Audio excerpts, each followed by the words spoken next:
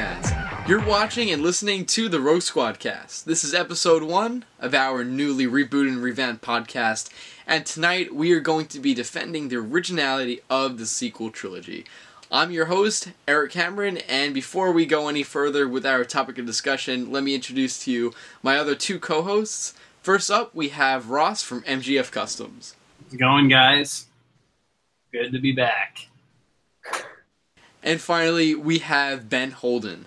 Hey guys, it's been a while, but thanks for coming back and watching this episode. It's going to be a lot of fun. Oh, yeah. Sure, and it's great to be back. We're doing something very different now. Originally, we were doing live shows on our friend Joe Robinson's account, but since then, it's been a couple of months, and we decided to completely remodel our formatting, and we're going to be doing pre-recorded segments every Friday night, posting them every Saturday, and about 10 to 15 minutes, just talking about what is trending in the Star Wars news community. And on that note, let's get right into the news. Let's get right into the news! Our topic tonight, guys, is something that has been going on for like 2 years since The Force Awakens came out. Something that is disputed and debated a lot and talked about a lot, but never really gotten in depth with. No one has really done a complete breakdown analysis on this topic, and that's what we're going to do tonight. So that is the originality of the sequel trilogy. Since The Force Awakens came out 2 years ago on December 18th, 2015, many fans and moviegoers noticed that there is a similarity between The Force Awakens and A New Hope. And a lot of people have gone so far to call it a reboot, which is completely, in my opinion, false, because it's quite clear in many areas of The Force Awakens that it is not a reboot. It is 100% new film, and rather a sequel and a continuation of the original saga that everyone knows and loves. That being said, there are some similarities between The Force Awakens and A New Hope that can't be denied, whether that is Rey being a 19-year-old scavenger on a sand planet, just like Luke Skywalker in A New Hope, or a mega death weapon, Death Star and Starkiller Base, that could instantly kill planets. And that is, yes, those are similarities, but necessary similarities when you're doing a film 30 years after the original. And I think why I can defend The Force Awakens till the day I die is because it was absolutely necessary for that to occur story-wise, for it to be similar to the original trilogy, and fans needed to see that. That way, we come back into the saga that we know and loved, and something that we can recognize. That being said, again, lots of similarities, and I'm not going to flat out say that Force Awakens is completely different from A New Hope, because it's not. It is a sequel with similarities, but necessary ones. And I can defend that and the sequel trilogy, but there are a few things that we're going to get into about The Last Jedi that we know that are rather reminiscent of Empire Strikes Back, but I'm going to just come out and say that I will be defending The Last Jedi probably until the end of the video, just because I feel that, as a lot of people on the internet think, it's going to be a complete reboot of Empire Strikes Back for its many similarities. I personally disagree, and I think it's going to be its own completely original sequel, and yes, it will have some similarities, but ones that are definitely necessary. That being said, we have a question from one of our fans, James Bautista, who's actually a friend of mine. Can we ask him a question? Is he like Dave Bautista's kid? I don't believe so, but I will definitely double check on that. James asks, if, hypothetically speaking, The Last Jedi contains a grand battle versus walkers, Jedi training with a secluded master, the main hero split up and on the run, a Lando-like untrustworthy ally, a shocking family revelation, a Yoda cameo, and a tragic cliffhanger, how do we prepare to defend it from fans who may call it too similar to Empire? And before I go any further, I have spoken to James, and I do know for a fact that he is on our side on defending the sequel trilogy, But he does bring up a good point that these very few similar story points and visual representations shown in The Last Jedi are somewhat similar to Empire Strikes Back. And this conversation, I feel like, was sparked this week with the reveal of the new Last Jedi vehicles that you are seeing on screen right now, the ATM-6 and the Dreadnought. Now, these are both First Order vehicles that are very reminiscent to the Star Destroyer and AT-ATs from Empire Strikes Back.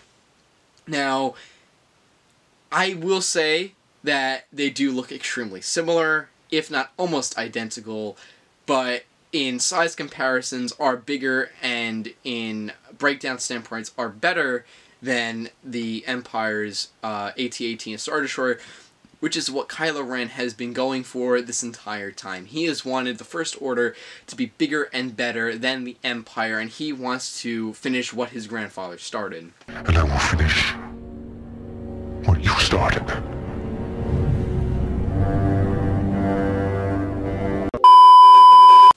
Now, that being said, of course, very similar to an AT-AT and a Star Destroyer, but going back to those story standpoints, how Rey is in Jedi training with a secluded and deserted master, Luke Skywalker, who is a complete hermit, similar to how Yoda was training Luke on Dagobah. And I think when we're talking about that, it is very similar, but something necessary, which also leads me into the part about how our main hero split up. It is necessary for the whole plot of the sequel trilogy for Rey to go to Luke Skywalker, learn to become a Jedi, and go through Jedi training, as well as try to convince Luke Skywalker to come back to the Resistance and give them a big help. That is why she's on her own mission with Chewbacca and R2 out on Ahch-To, and that is also why Finn, Rose, and Poe are on their own separate mission, recruiting DJ, played by Benicio del Toro, recruiting him for the Resistance and how he can be an asset, which also leads into Maz Kanata's storyline, how Maz Kanata refers the rest of the Resistance to DJ. Now, this is very similar to how Han went out to Lando, and how both Lando and DJ are rather sketchy, and you don't really know what could come out from them. And, I mean, really, I think they are necessary for the story to progress. What do you guys think? I mean, listen, I really do think that it's fine that Rey goes to find Luke to be trained. I think that entire story element, I think that's fine. But there is cause for concern when you see a wide open space, a wide open white space, and you have speeders charging toward walkers.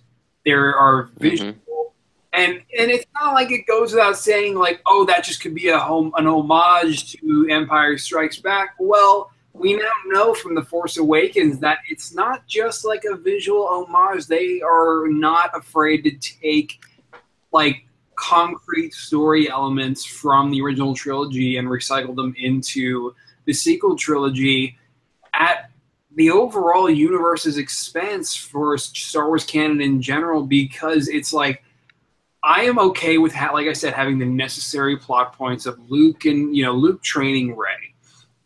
But why not make the rest unique?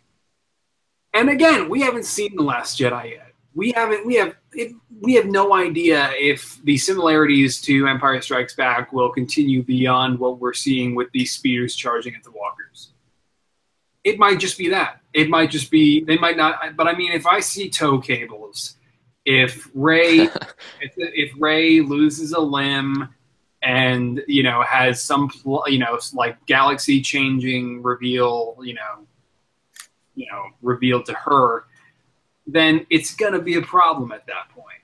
But otherwise, I'm hoping it'll be okay, man. I'm hoping that what we saw in The Force Awakens will not carry over. And it's not like this is the end of the world, these story elements being similar to the original trilogy, because while in The Force Awakens, yes, you had the Death Star similarity with Starkiller Base, you have Rey being the scavenger on the desert planet who's going to become a Jedi. She's exactly the same age as Luke, and there are so many similarities to A New Hope in The Force Awakens, but at the same time, it feels new.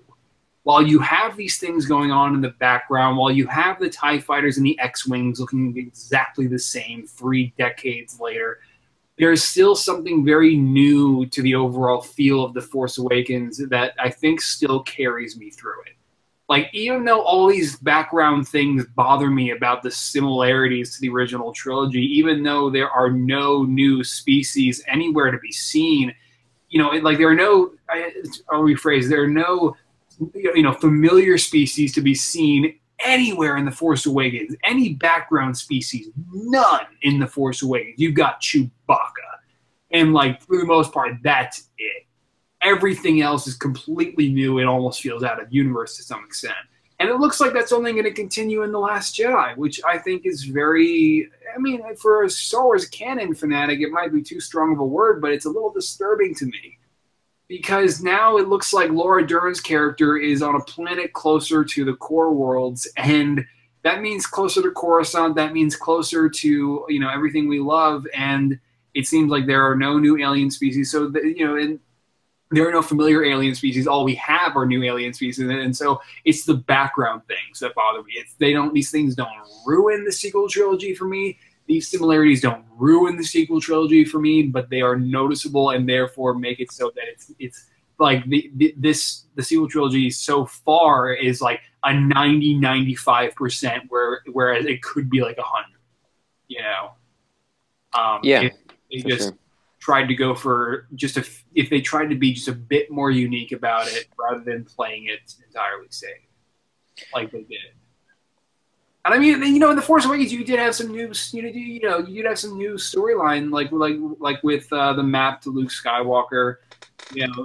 You had the whole storyline with Finn defecting from the Empire. There were unique plot lines all throughout The Force Awakens, but it was kind of split up half-half, which I think is a problem that could have been avoided. I'm hoping that they will avoid it in the foreseeable future, because there was definitely nothing of the sort in Rogue One. I think they definitely will avoid it in The Last Jedi, and think about this time of year when The Force Awakens came out, we knew very little about the plot, yet people were still worried.